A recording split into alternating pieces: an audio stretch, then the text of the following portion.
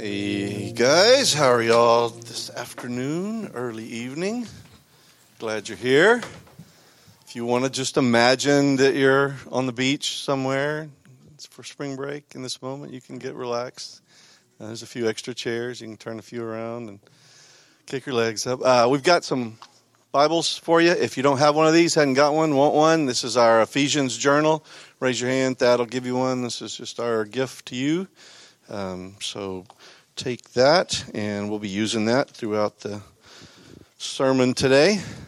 I'm excited. We are going to finish chapter 1 today in our Love Incorruptible series.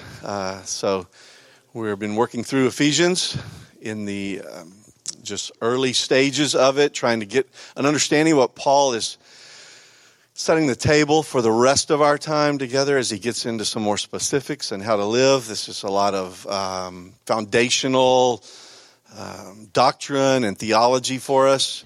We were in the midst of a really, really long sentence that was just a stream of consciousness for Paul as he has praised God. And today we're going to get into another long sentence, but we're going to do it all in one day this time instead of over 3 weeks. Okay, so let's read that together if you have your Bible. Chapter 1, starting in verse 15. So Paul turns from praise to an actual prayer for us, really, because as we've said, this is a circular letter. This is a letter that's meant for all the churches. It wasn't to a specific church, and we can just insert community church into his prayer, into his words early in Ephesians, and say it's not just for the Ephesian church, it's for us as well.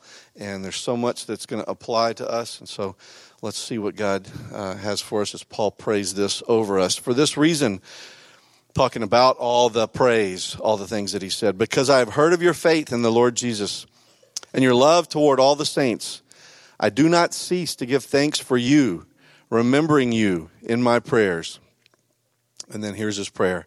That the God of our Lord Jesus Christ, the Father of glory, may give you the spirit of wisdom and of revelation in the knowledge of him, having the eyes of your hearts enlightened, that you may know what is the hope to which he has called you, what are the riches of his glorious inheritance in the saints, and what is the immeasurable greatness of his power toward us who believe, according to the working of his great might, that he worked in Christ when he raised him from the dead and seated him at his right hand in the heavenly places, far above all rule and authority and power and dominion, and above every name that is named, not only in this age, but also in the one to come.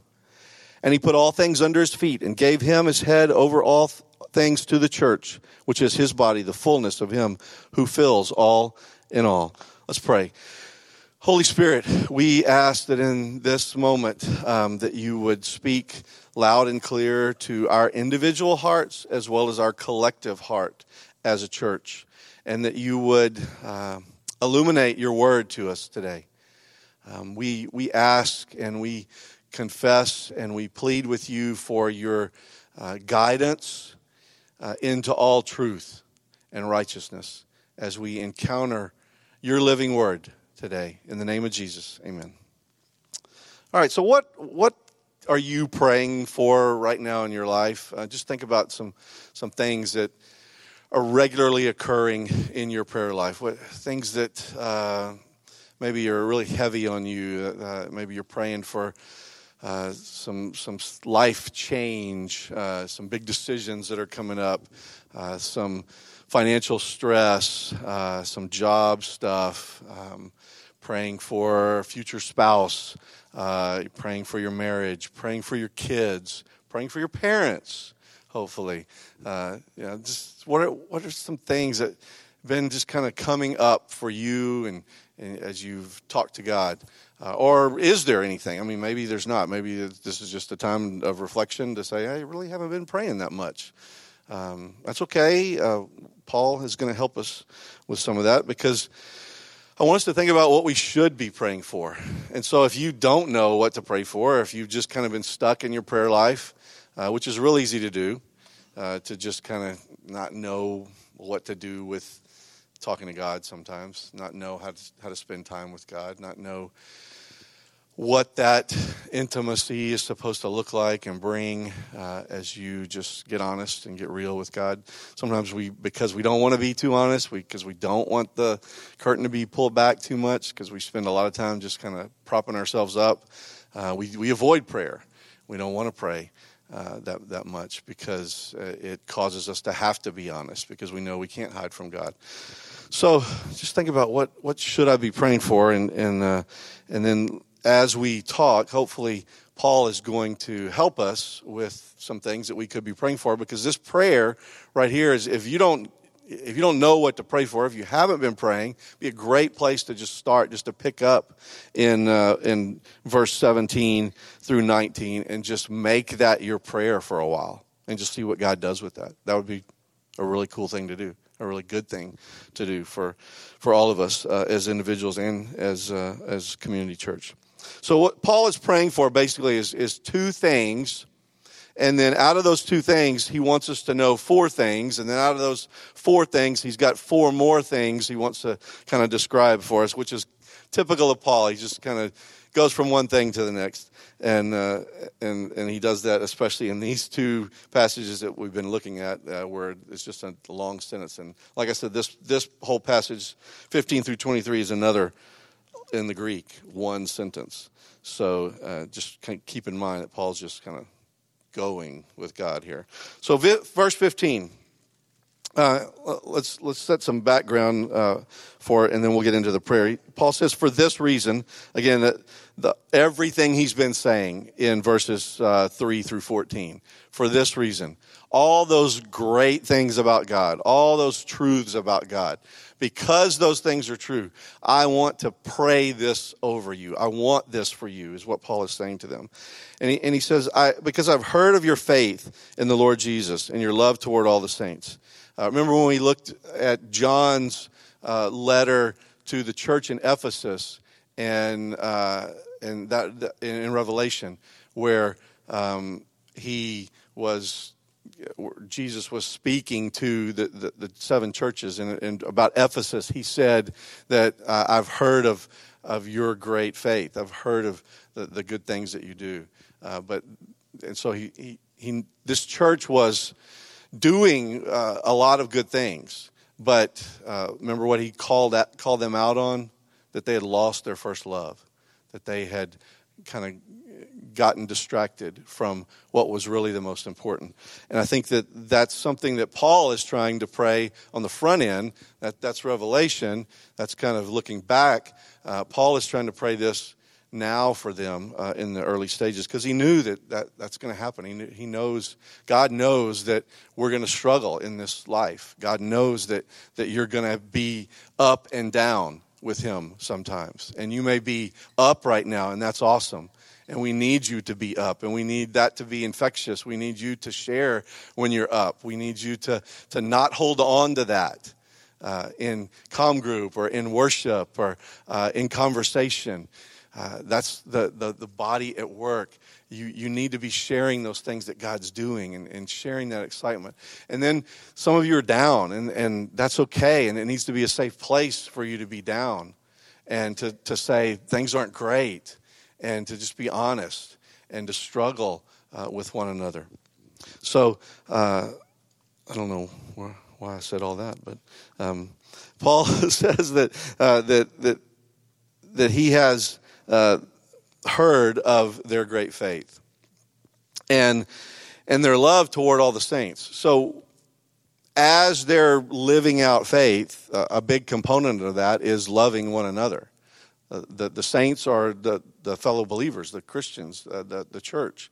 And so he's commending them for how well they have loved one another. We need to continue to keep that ideal before us, that we should be about loving one another.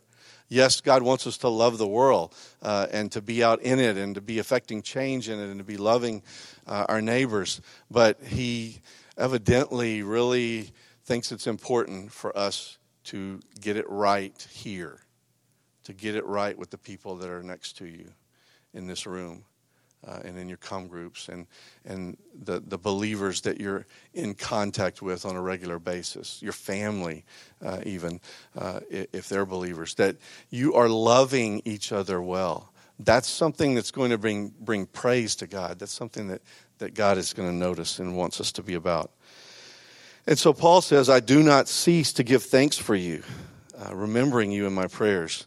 For those things, he is grateful. Paul, as someone who is laying the foundation for the church, loves to see that kind of stuff happening, loves to see that God's children are loving one another, that they have faith, and they're exercising that faith. And so he continues to thank God for that. But he knows that prayers are needed, that persecution is coming, that hard times are coming, that it's not always going to be easy for them. And they were already starting to experience some of this. So Paul prays in verse 16, in verse 17, for two things, basically.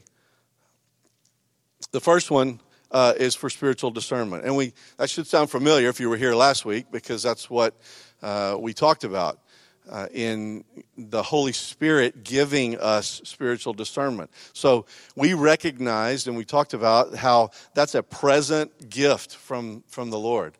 That in Christ we have been given the Holy Spirit and the capacity to have wisdom, to have enlightenment, to have understanding, to be able to do right things. And so that was a recognition that Paul was praising God for. We should be praising God for that he's given us that. But this is Paul praying that we would have it. So you have to kind of understand that there's a possibility that we don't always live in it. Just because we have it, we don't always recognize it. We don't always draw from that power. And so if you go back and read the praise, the doxology that Paul has just given, it's crazy that we don't. But Paul immediately turns the corner here and says, I want you to have this. I want you to know this. This is important. So spiritual discernment is one of the things he prays for us. And then the second thing is spiritual enlightenment in verse 18. And so as we have talked about wisdom and revelation and said that's basically the ability to see into the heart of things was the definition of wisdom. And then discernment or revelation was to know what God wants us to do with that. So enlightenment is kind of this ongoing idea of living in that, living with our eyes wide open to the Spirit. And so Paul wants us to not just get it that we have this ability, but he wants us to get it that it's available to us all the time, that the way that God sees things is accessible to us, that we can see things the way God sees them. We can at least touch on that. I realize that we're not going to have the fullness of that until we get to the other side. But in this life, we have been given this gift, a supernatural ability in the Spirit of God to be able to see things the way He is working them out, to be in touch with that. And obviously our sin gets in the way of that often, right? And we have to continually keep coming back to that. We don't live in that moment. If you've been in that moment for like an extended period of time, you know how sweet that is, but you also know how easy it is to fall off that and to not be able to get to it again as easily as it may have come. But Paul is praying that we would have that we would have an ongoing eyes wide open to the heart of God, to the things that He's about. And so as he prays those two things, he wants us to know that there are four things.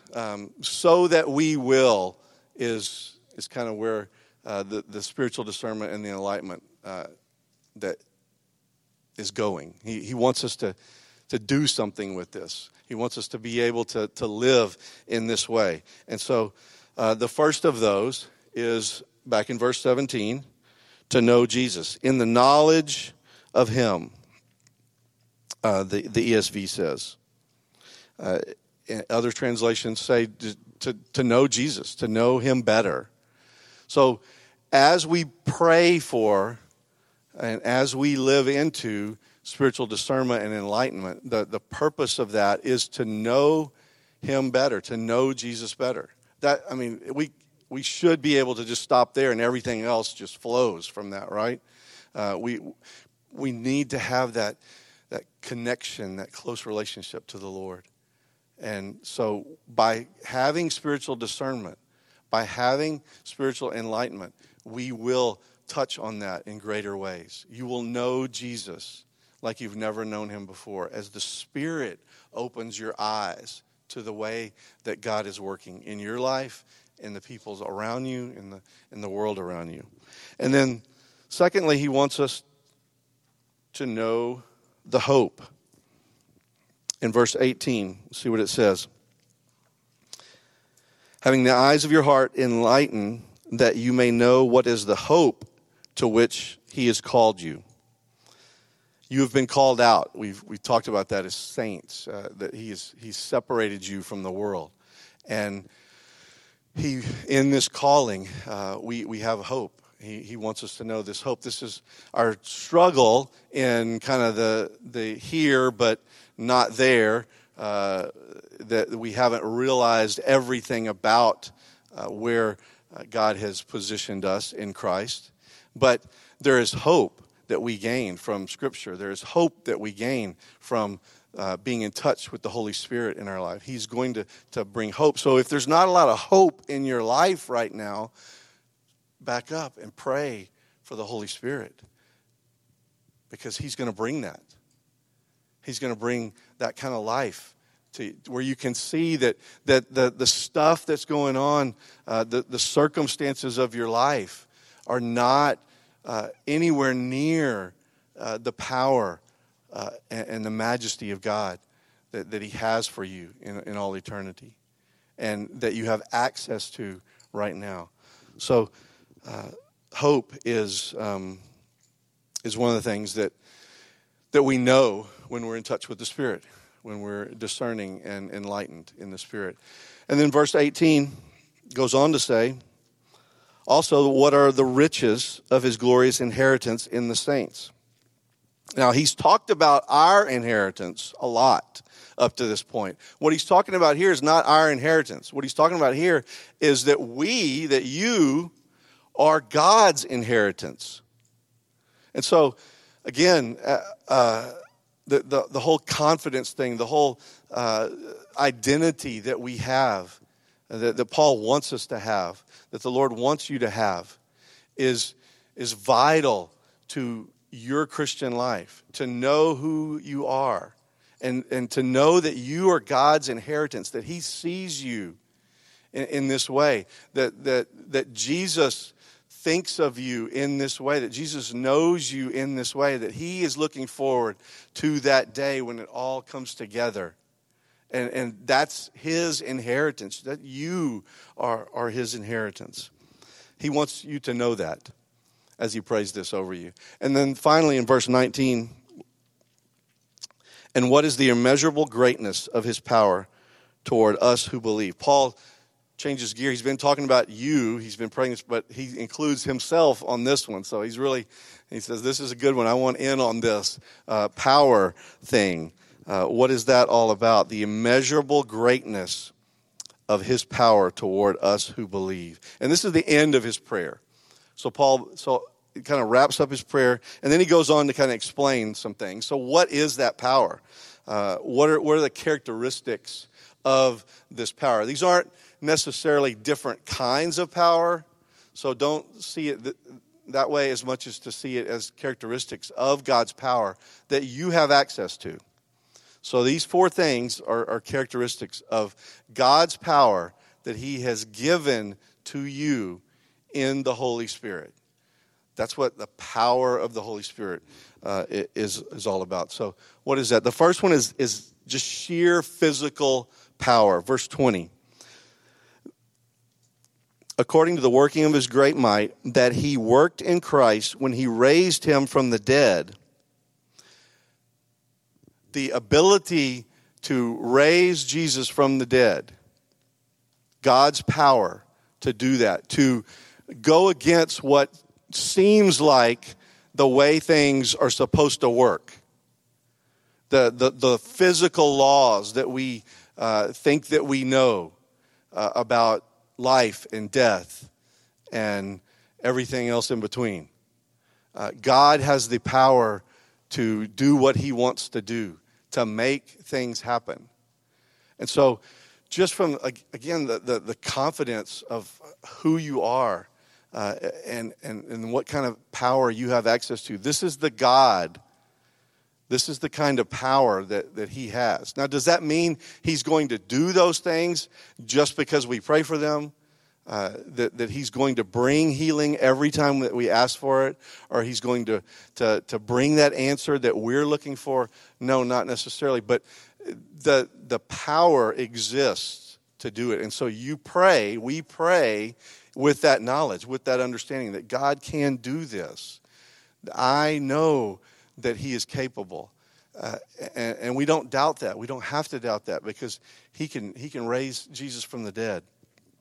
So we go to him and we start with that kind of confidence in our prayers to pray knowing that he has power over the physical world. And then in verse 20 he goes on and says, and seated him, talking about Jesus, at his right hand in the heavenly places, far above all rule and authority and power and dominion. This is God's positional power. In Christ, you have positional power. He has been seated at the right hand of God. Okay, so God has recognized the work of Jesus. So everything that we talk about in salvation and what he's done for us, God recognizes that work as being from him. He puts Jesus at his right hand and says, this is the kind of power that you have access to in the Holy Spirit. Positional power. You have been seated with Christ in the heavenly realms. Remember, he promised us that. And so we have access to that.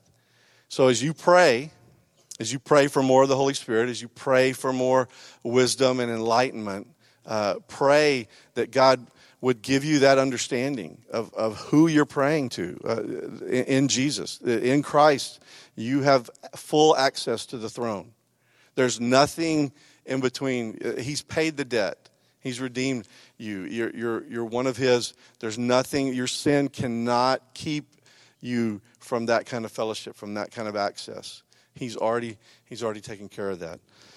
So positionally, we have power, and then this is important, especially for their culture, but also for ours, to understand that God's power is superior. Skipping over to verse 22, we'll read verse 21, but it's just kind of elaborating on the positional power. Far above all rule and authority and power and dominion, and above every name that is named, not only in this age, but also in the one to come. And he put all things under his feet. All things under his feet. So as these Ephesians and these people that lived in the province of Asia Minor are encountering many different forms of religion and ways in which the state, the emperor is vying for their worship, and occult practices where they have seen evil, but yet they've seen the power of that evil. There has to be a little bit of fear in them as they kind of try to walk in this Christian life. Imagine if you haven't been following Jesus. You don't really know who he is, and all you've seen is the power of the world. All you've seen is the power maybe of the demonic realm. Do things right before you that you saw with your own eyes. And now you're choosing to follow this new thing in Jesus. And it's going to mean that there's going to be problems with this other realm. And you've seen that power. And it scares you to think that when you start to follow the power of Jesus, is it going to be enough? Is it going to be able to combat? Is it going to be able to hold its own? Is it going to be able to protect me, to lift me out of that? And some of you may be well in touch with that, just in your own struggle of life right now. You see the evil forces working against you. You see the way in which the enemy is out to get you. And he's coming strong for you. As you pray, as you read the Word, as you try to really live the Christian life, expect that the enemy is going to come at you. Expect that it's not going to be an easy road. But all the more reason to pray this prayer and to trust that that the Lord, that the Holy Spirit is for you, that He's got your back, that His power, the power that you have access to in the Holy Spirit, is far superior than any of that stuff that's out there. Any of that stuff that is vying for your attention, your affection, or has held you hostage, has sought to depress you, has sought to beat you down, has sought to cripple you in your physical nature, to take you out of truly just living the life that God wants you to live. That the power in Jesus, where you sit as a believer in Him, that you have access to in the Holy Spirit, is superior to all that. May your prayers reflect that belief. Remember, we're talking about that this is just the foundational part of things, that God wants us to begin to believe these truths so that we can set our minds as to who we are and to what kind of confidence we have in Him. That's going to guide our prayers. Things like this, things that we will remember about the truth of God, that He is superior. And then finally, in verse 22, and He put all things under His feet and gave Him as head over all things to the church, which is His body, the fullness of Him who fills all in all. He gave this power to us, the church. It's a shared power. He has chosen to share this power with us, and He's done that in the form of His church, His bride, that He's coming back for. We collectively have access to a kind of power that doesn't exist anywhere else in this world. We can't get all the smartest minds in one room and have more power than what you have in this room right now in the Holy Spirit. Do you believe that? I mean, there ain't a whole lot of us here. And maybe some of the really good people are on spring break right now and they didn't make it. And so maybe if we had those people here, we'd be okay. But or maybe if some of those people hadn't left, hadn't moved and gone to a different church, maybe we'd have enough power, huh? Or maybe if we had all those college students back from 15 years ago, that we'd have all this power. God's bigger than all that. And no matter how weird or weak it seems sometimes that we are, God is continually saying things to us like this, that I have given you guys my power. Right here, you have everything that you need. You don't need X, Y, and Z. It's right here before you. You're just not accessing it. You're just not believing it. You're just not living in it. And so when we get serious about this, when we begin to really get on our knees and pray and be in communion for that kind of stuff, that's when the Holy Spirit's going to be active the most, and we're going to see things that we maybe don't think are possible in and of ourselves.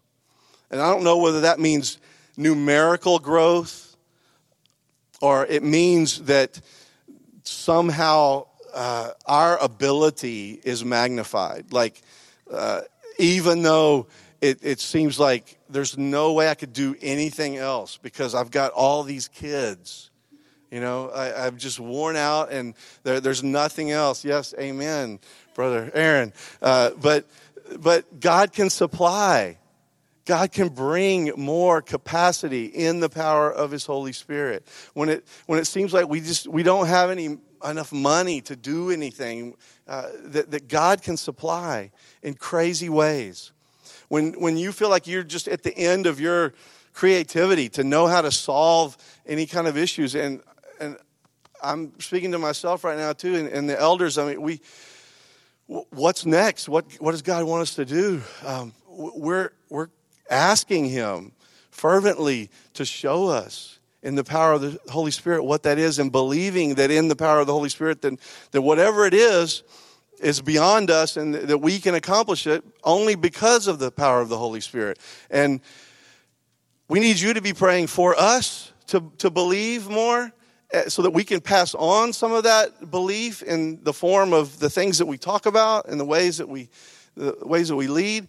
And we need you to be believing it. We need to see evidence of it in your life, that you're not waiting for some program or some directive from us to live in the power of the Holy Spirit, that you're just doing it, and that maybe we have to catch up to you to be able to say, we got to do something. These people are going crazy. We got to organize this to be able to get going and capture some of this for what God wants to do in the community, in the world. We have access to the power of the Holy Spirit. Why doesn't it look like it more often in this church or in any church, Christians? If these things are true, then it certainly seems like it should. But we are just so human and so messed up, and we just revert back to what's easy and what seems like it's easy, because that's what the world tells us, and because what our flesh tells us. And we've got to be on our knees asking for God's way, for that discernment, for that level of wisdom and understanding and enlightenment, to see the world the way He sees it, to see your church the way He sees it, to see one another the way He sees them. That's when we'll really see power. So, we've looked at a bunch of stuff in chapter 1.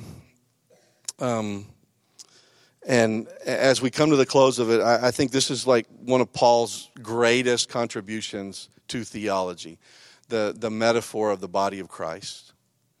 And as we do this together, to think about how Christ is the head of that body, and how He supplies everything that we need in the knowledge and the wisdom and the understanding and the enlightenment, and He uses us to accomplish His will on this earth.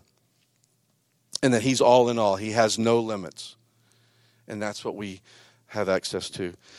As Paul wrote this letter from prison and wanted us to know what it means to be in Christ, and wanted us to know what we've been talking about, kind of in summary, to look back, that we're a new society, that we're a new kind of people, and our destiny, our life should be characterized by this incorruptible love for God, for one another, for the world. And Paul's going to keep challenging us to believe this, to really live like it, to really proclaim it, to really be able to stand firm in it until the end of time. That He's given you every spiritual blessing. That He's chosen you from the very beginning to be His people. And I'm just reviewing all of chapter 1 right now, and just kind of wanting this to wash over you one last time before we break and sing some more. That He has adopted you from the very beginning of time. He thought this up, that He wanted you in His family, and He's given you His blessing of sharing in the same eternal rewards as Jesus. That He's redeemed you from a life of slavery to sin and death. He's bought you with His own life in Jesus, which we will remember in just a moment as we take communion together. That He's forgiven all of our sins. that he's removed them as far as the east is from the west, that he's cast them into the deepest depths of the ocean, that he has lavished us with his grace, his unmerited and inexhaustible love, that he's given us the spiritual ability to see things as they really are and to know and to act in this world in the right ways, and that he sealed you. He's put his mark on you, not just a check mark, not just a tattoo, not just a t-shirt. He's put his mark on you by the presence of the power of the Holy Spirit. So Paul prays for us to know and to believe and to live these things, praying that we'd really know who we are in Christ and that we'd really believe these truths and fully embrace what that new reality means for a group of people who have been given access to the majestic power of God. So what can we do with this? I've got 3 things as we close out. They're not on the screen, so if you're taking notes, you can ask me later if I go through these too fast. But it's just simple things. We need to pray more, period. But there's more. We need to pray more. There's no doubt we need to pray more. We need to pray more for more discernment, for more enlightenment, to see things the way God does. And we need to pray with more confidence when we pray because of the presence of the Holy Spirit in our lives. Second thing, after we need to pray more, is we need to value the experience of church more. All this led up to Christ being the head, being given the church, Christ being given to the church. This is important to God. The way that in this era of God's activity, the way he set it up is for you, the church, for us, the church, to be in union with Christ and living this out in the world. So we need to value this experience more. We need to value the experience of our brothers and sisters and what you have to offer with your spiritual gifts for one another. And we need to exercise that for one another. And then third, pray, value the church, and be more thankful for one another. Just as simple as that. Paul started this prayer with, I thank God for all the cool things that I hear about you guys doing. And could we just be that thankful for one another? It's easy to pick apart all the stuff that's wrong with one another, right? And all the stuff that's wrong with even yourself. Some of you are really hard on yourselves. And it's easy to be hard on the church because it takes the focus off of us sometimes as individuals. But can we just really be thankful for what we have in one another? Because God's given you a gift in one another to be brothers and sisters. So we celebrate Jesus. We remember Jesus. We thank God for Jesus that makes this all possible, that makes the answer to this prayer a reality. And we're going to do that now as we remember him in communion. So servers, you can come on up. This is your time to thank the Lord for all that he's done, for many of the things that we've talked about already that Paul has led us to worship him in, to just come and to receive the bread and remember the broken body that redeemed you, that bought you so that you could be his prize, and to remember the shed blood in the cup as you dip that bread in the juice. That blood brought about the forgiveness of your sins. And we don't do this just as individuals, though. We do it collectively. Because in this moment, we as a church say yes to Jesus. Come and receive.